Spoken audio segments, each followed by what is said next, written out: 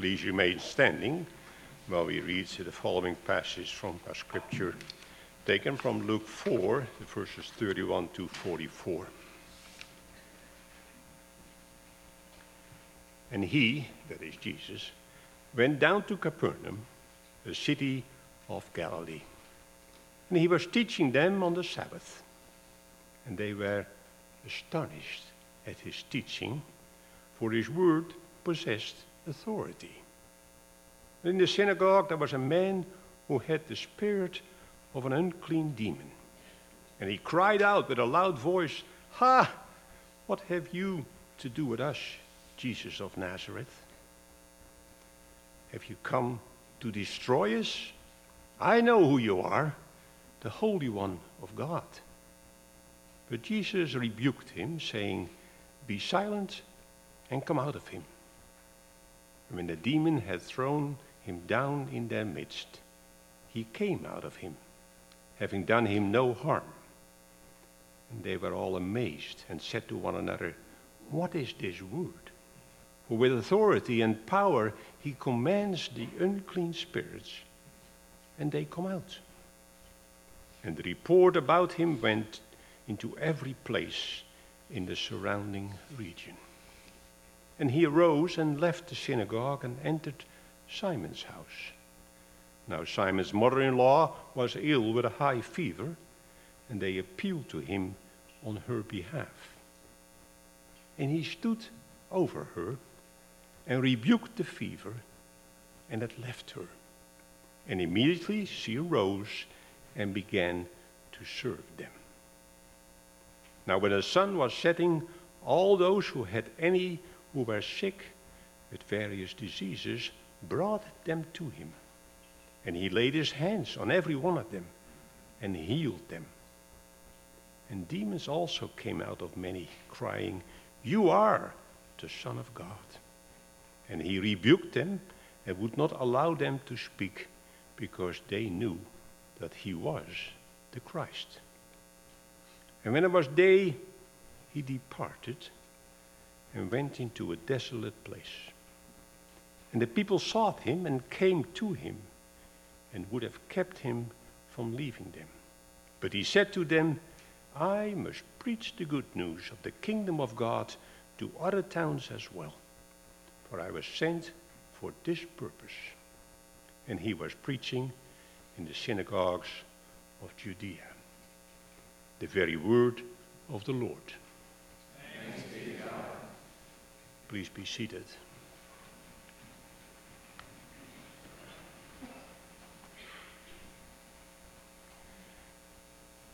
Heavenly Father, reading the words of some of the very early acts of our Savior here on earth, there are a number of things that catch our ears, so to speak.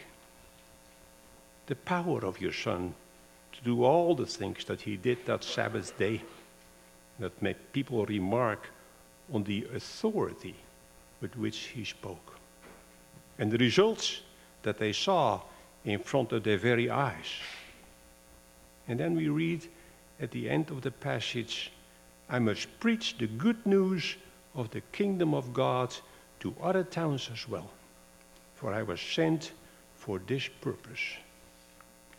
Father, I pray that we understand that the good news that Pastor Andrew has for us this morning is the very same good news that our Savior brought. Holy Spirit, empower Andrew to speak the words that you have put on his heart, and may we respond. For our faith comes from hearing the word of God, and in doing it, may this be glad tidings of good things. This I pray. Amen.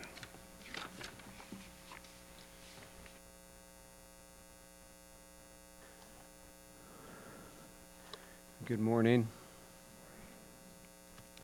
Boy, I was a little less enthusiastic this morning. That was very subdued. I really don't feel that way. Start with Bob Dylan this morning. We're not going to end with Bob Dylan, I promise. But I know some of you are fans. he was recently interviewed, so this was in December of this past year, and they were asking him all kinds of questions just about making of music and artistry and various things. They were asking him how he spent his pandemic. Did he stream Netflix? What did he think of the creativity, blah, blah, blah.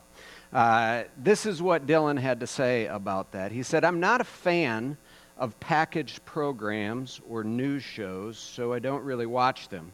I never watch anything foul-smelling or evil, nothing disgusting. I am a religious person. I read the scriptures a lot, meditate and pray. I light candles in church. I believe in damnation and salvation as well as predestination. The 5 books of Moses, Pauline epistles, invocation of the saints, all of it." Pretty stark words there from Mr. Dillon. What I appreciated about it, and another article that I was reading commenting on it, is just the urgency of it, the starkness of it. It wasn't really nuanced.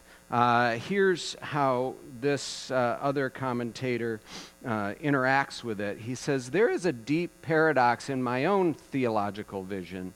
I judge myself a progressive Christian," this is not me speaking, "who prefers fire and brimstone tent revivals. I like the holy rollers, the snake handlers, the prophets of doom, because among them you feel that something is at stake. For my part, none of this imagery makes me feel afraid, guilty, or judgmental. Rather, this starkness, this urgency makes me feel alive. It wakes me up. It makes me feel like everything that I do today matters. Life feels full of adventure, significance, and portent. Today has an edge.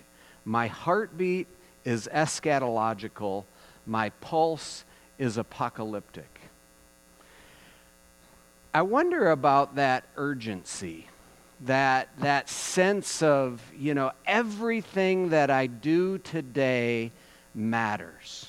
I'm not going to ask for a show of hands, but it really searches us.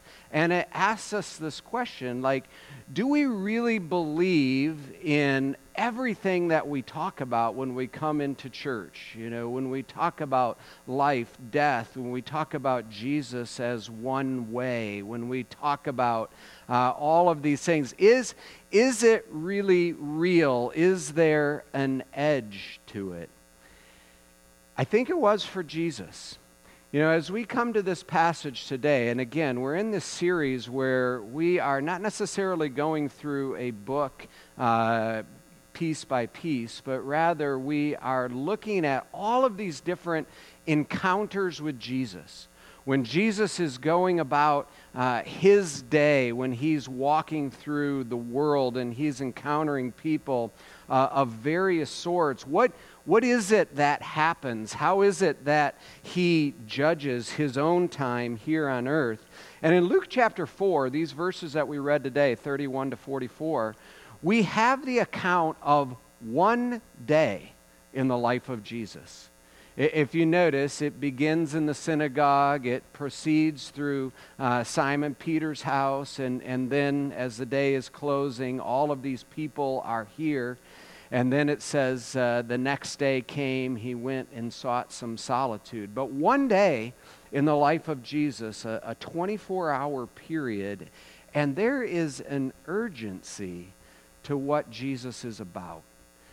I must be about preaching the gospel of the kingdom. In Greek, it's a little word, DEI, or Delta Epsilon Iota, day. It is necessary. I must be about the gospel of the kingdom. And we see that here coming to fruition in really surprising ways in some senses. But it just points out this overarching theme that an encounter with Jesus most often is the occasion for a kingdom inbreaking. The kingdom of God breaks into the world that we are, and nothing is the same. So how do we see this? Unexpected people, unexpected places with unexpected power. A couple of observations here for you as we walk through. One of the things I like about this passage, or that has sort of captured me this past week, is that none of the people who encounter Jesus in this passage are named. We will see next week, we'll look at Nicodemus, and there will be other named people that come before Jesus. But in this passage, at least, none of these people are named. And that's really encouraging, because I think many of us feel anonymous. Like, does God really know me? Does God really see me?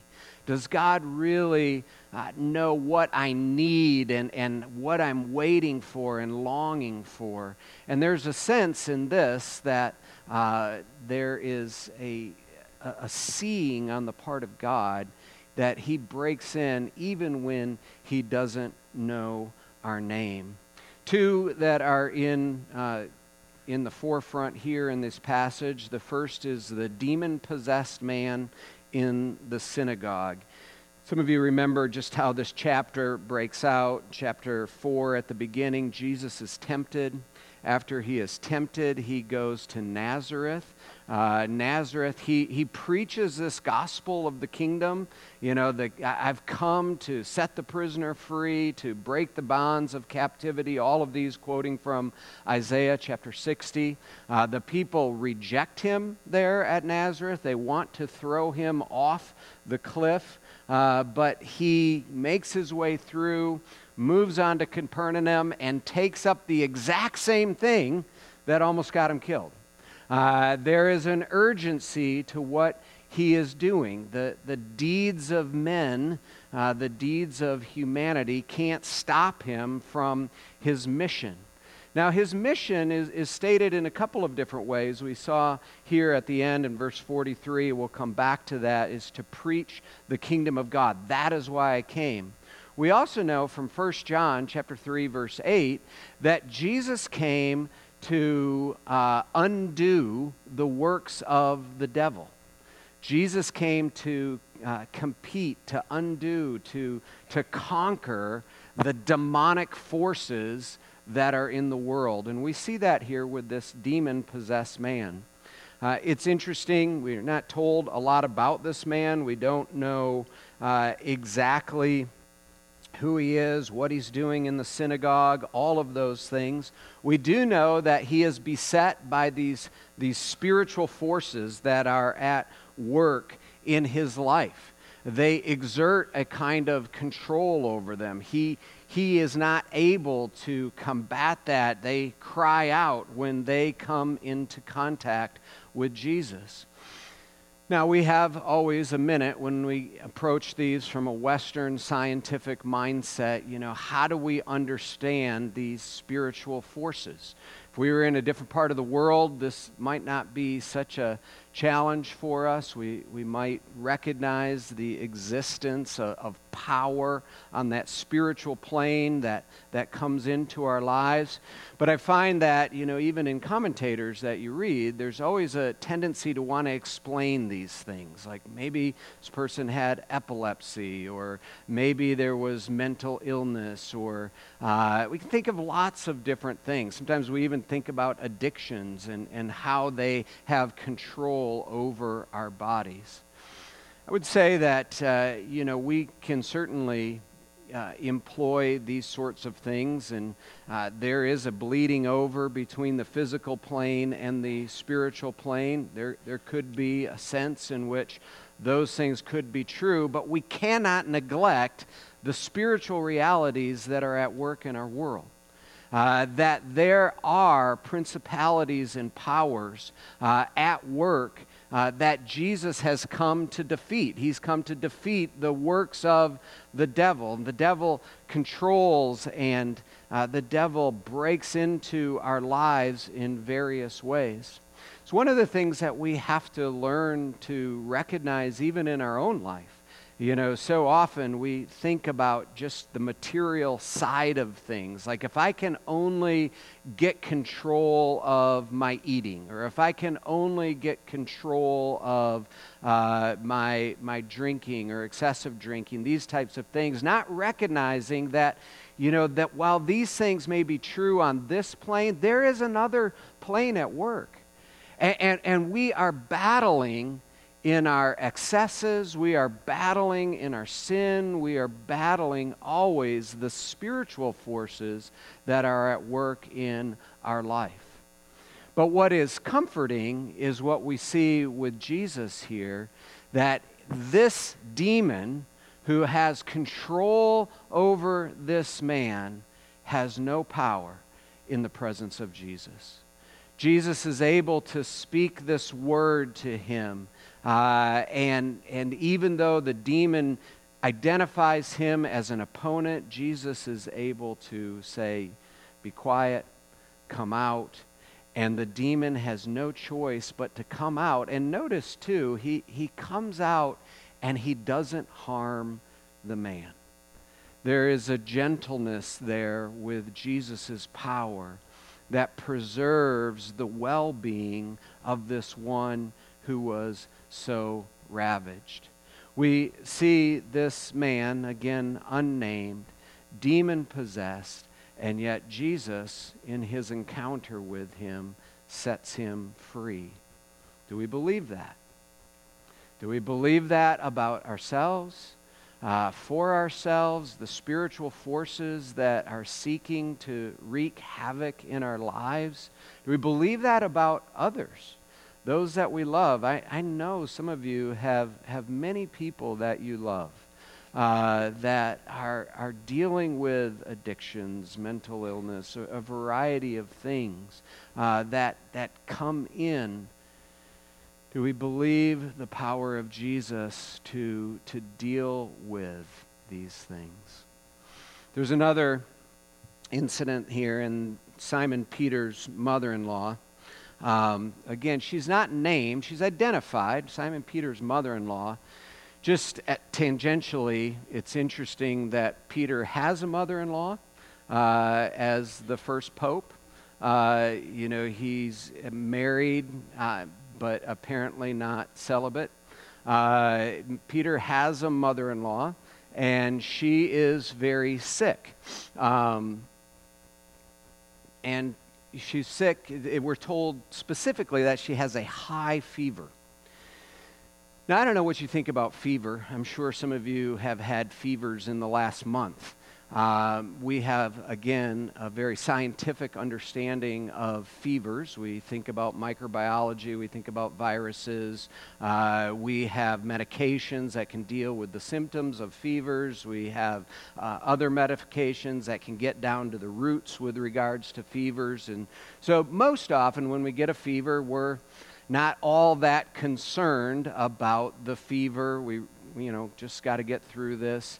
Other times, they can be very scary. I mean, some of you have, seen those who have been in the throes of a really high fever that's lasted a long time. You've watched your kids, just kind of burning up, shaking, all of those things, chills, everything associated with fever. In those days, fever was very different. They didn't have the understanding of microbiology and viruses and everything that we have. They didn't necessarily have the medications that could deal with the symptoms of fever. Furthermore, they also had this idea that illness and fever was a judgment from the gods. Even within Judaism, there was this, if you go back in Leviticus, you go back in Deuteronomy, God says, if you fail to walk in my ways, I will afflict you with high fevers. That's among the list of things that will happen if, people are disobedient to the covenant that God was making with his people. So here's this person who has a fever.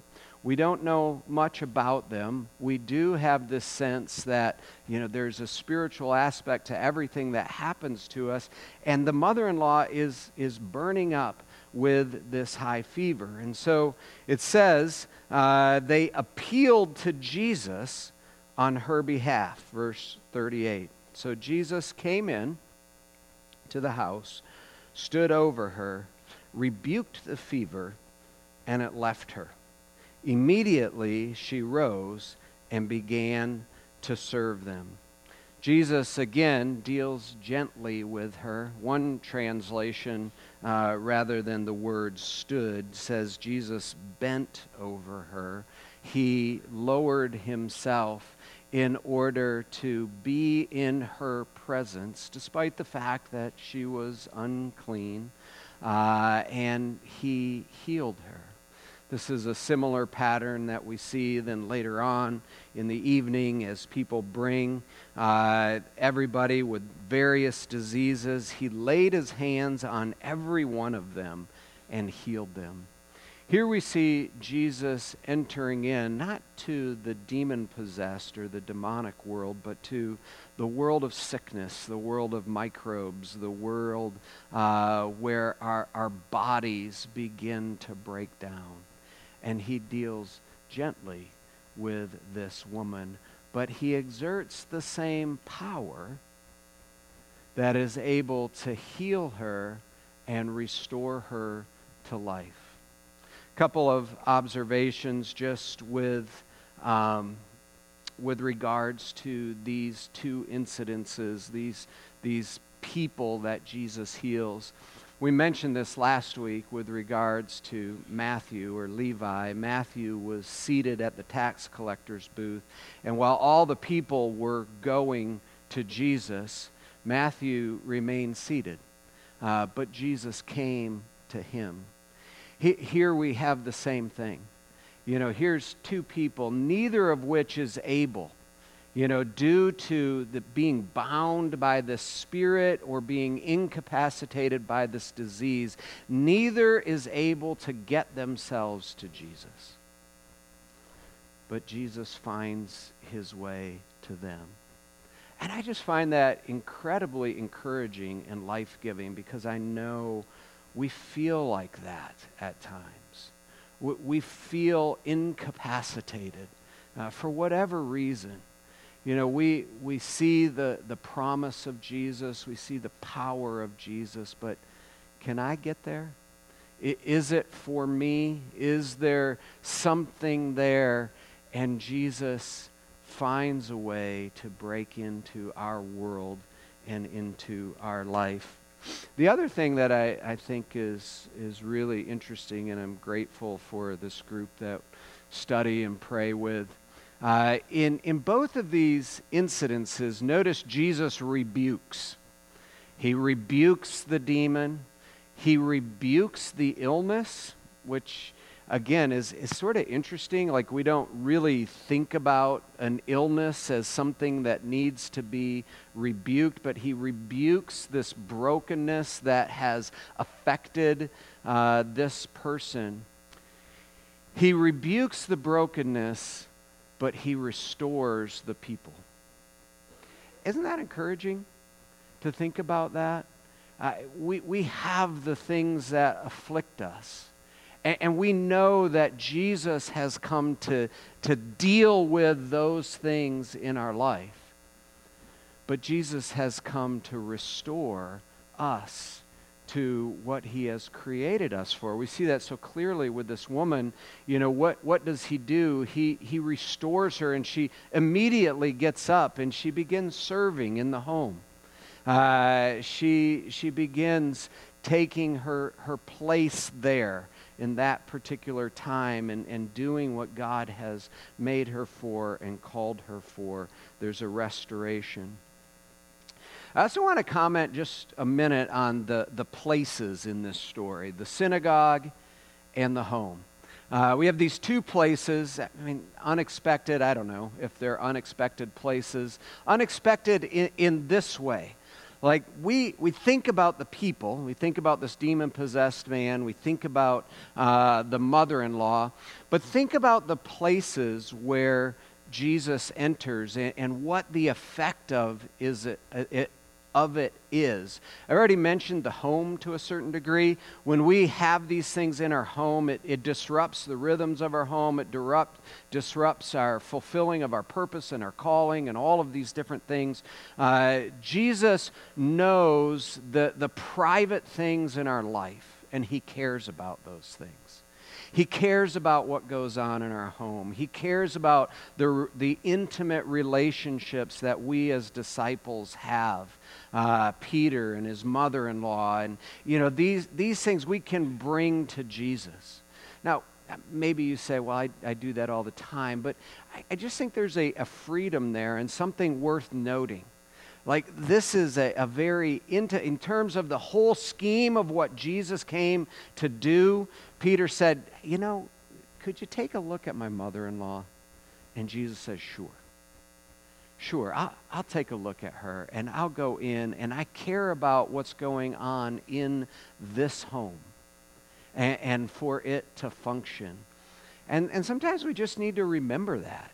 Like, Jesus cares about what goes on in our homes. Jesus cares about the relationships that we have, siblings, brothers, sisters. He cares about the food that we prepare, the clothes that we wash, all of these ordinary things of life.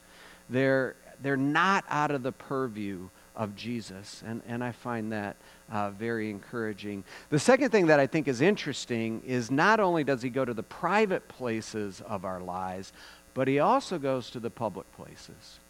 Notice the synagogue. Do you know much about synagogues? You've probably heard the term before. Synagogues arose during sort of the Maccabean period, and they occurred, about 400 years before Jesus, maybe a little bit more than that. Then they continued on into, of course, Jesus' day. Synagogues are nowhere like commanded in the Old Testament, but this was kind of an intertestamental adaptation. When they couldn't get to the temple, people were scattered around. Synagogues would erect in a place where there were 10 Jewish men. You have to have 10 Jewish men in order to have a synagogue. They're spaced out pretty intentionally so that a Jewish community can get to a synagogue within a certain amount of steps so that they can keep their Sabbath day requirements. Synagogues, they did readings, they did teachings, rabbis were there, midrash, Torah, all of those types of things. That's what took place in the synagogue. In Jesus' day, these were sort of the seats of power in the religious community. And what we note here is that they're also containing the presence of this demon-possessed man. Like the demoniac got into the synagogue. And I don't know what was happening, what that looked like until Jesus came in. But Jesus, with all of his truth and authority and power, was willing to go into the public place, the place of power, and allow disruption to come forward. Everybody talking about this Jesus. We see two very different poles there in terms of Jesus and his kingdom inbreakings. On the one hand, it's very private, very intimate aspects of our life. On the other hand, it's very public. It brings the truth to the systems of the world at that time and admonishes them to change.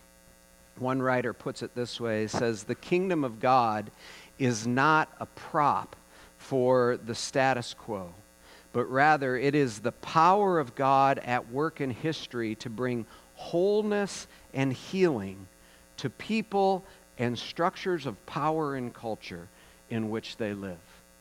That's a challenge for us, and it's encouragement for us. Sometimes we maybe there's a tendency on one way or the other, and you can see how it works out in different people's lives. Sometimes this kind of goes on conservative, more progressive lines.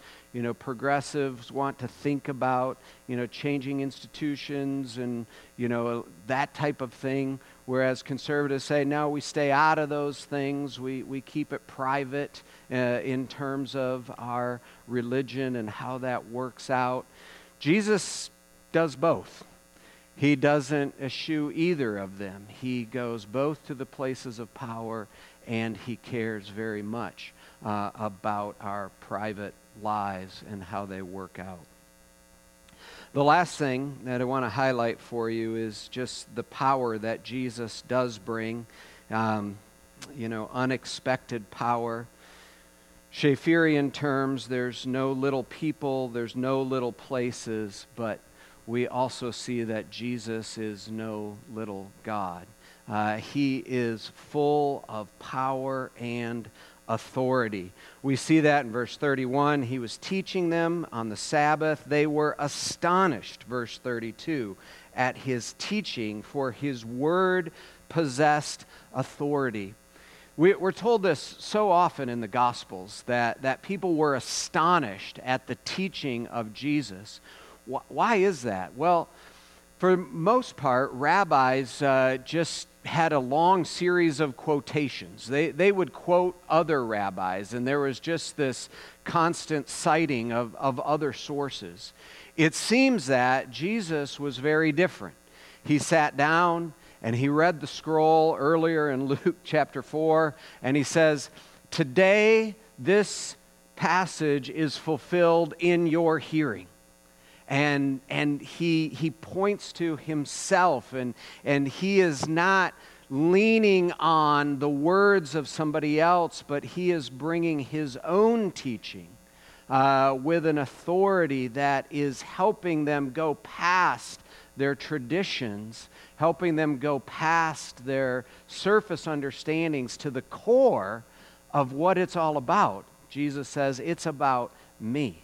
Today, this passage is fulfilled in your hearing.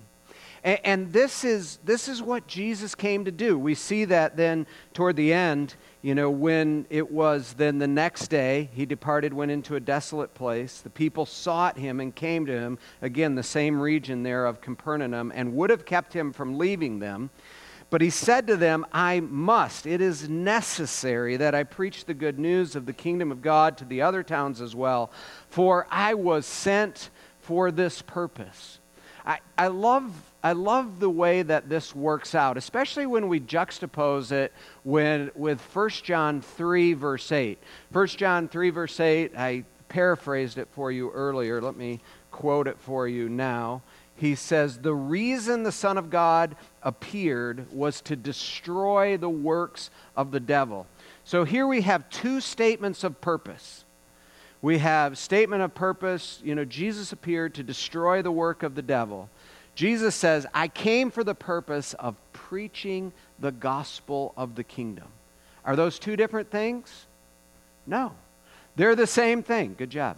They're the same thing. This is how Jesus does it. He does it by the preaching of the gospel of the kingdom. There is power in the word of God. There is power in what he brings into his life. And that's why we're here in one sense. What is it that drives us here on a snowy Sunday morning in Michigan? Because we believe that there is power in the Word. This Word that has been passed down to us, this Word of authority, this Word that points to Jesus, there's power there. And it's bringing something new. I think about this so often, just the complexity of people's lives. Just the complexity of my own life. Sometimes I'm like, well, if we do this and we do this, and if we manage this and we manage that, and if we do all of these things, then maybe we can make some progress. But there is power in the Word. That as we come and we sit under the Word, and as we allow the Word to change us, as we allow the Word to work in our life, there is power there. Power that speaks to things like forgiveness in relationship. Power that speaks to things like if you lose your life, then you will find it. Power that really equips us and sets us free And Jesus says, this is what I am about. It's interesting. He could have stayed and healed more people. They were coming. He could have put his hands on them. He could have cast out the demons. And he said, no, I can't stay. I got to go. I've got to go and preach the word. You know, why is it that Bible societies are so intent on bringing the word to all of these different cultures in the world where there's no translation? Because we know that the word has power. And it's through the word that the kingdom of God breaks in. But it's not only the word, it's also Jesus and his healing touch and his willingness to interact with folks. You know, we see the tenderness with Simon's mother-in-law as he bends over her. We see his willingness to get himself unclean as he touches all of these people with various diseases. Remember last week, if you were here, we said, you know, Jesus is flipping the ceremonial law on its head. The ceremonial law said you can't come around anybody who is unclean, because if you come around the unclean, their uncleanness will cling to you. Jesus says, no, it doesn't work that way with me. He says, my righteousness is such that when I come around those who are unclean, they become clean.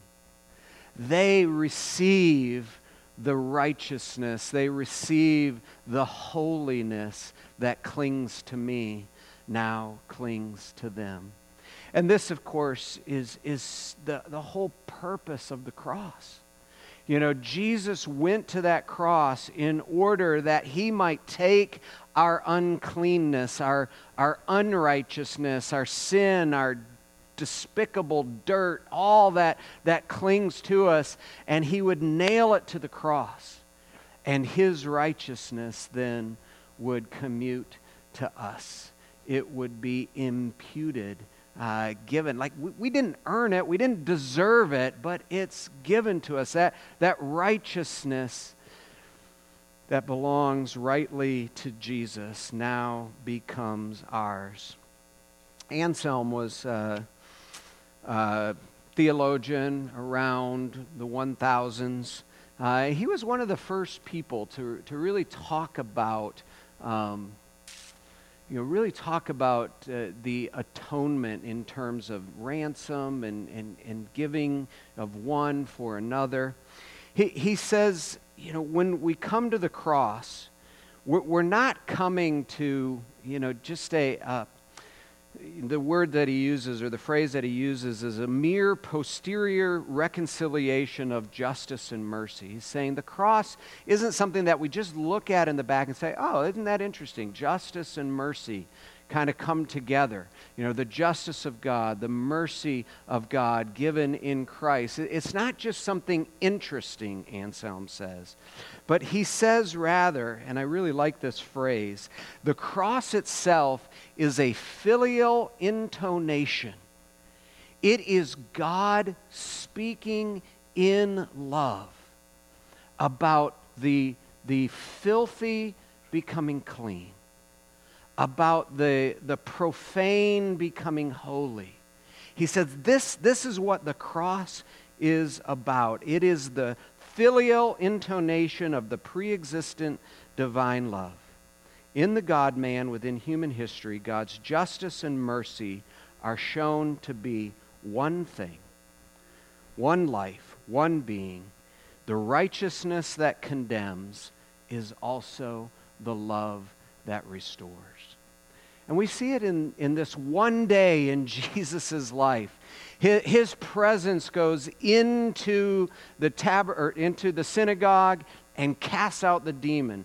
His righteousness cannot abide the profanity that has come into the synagogue.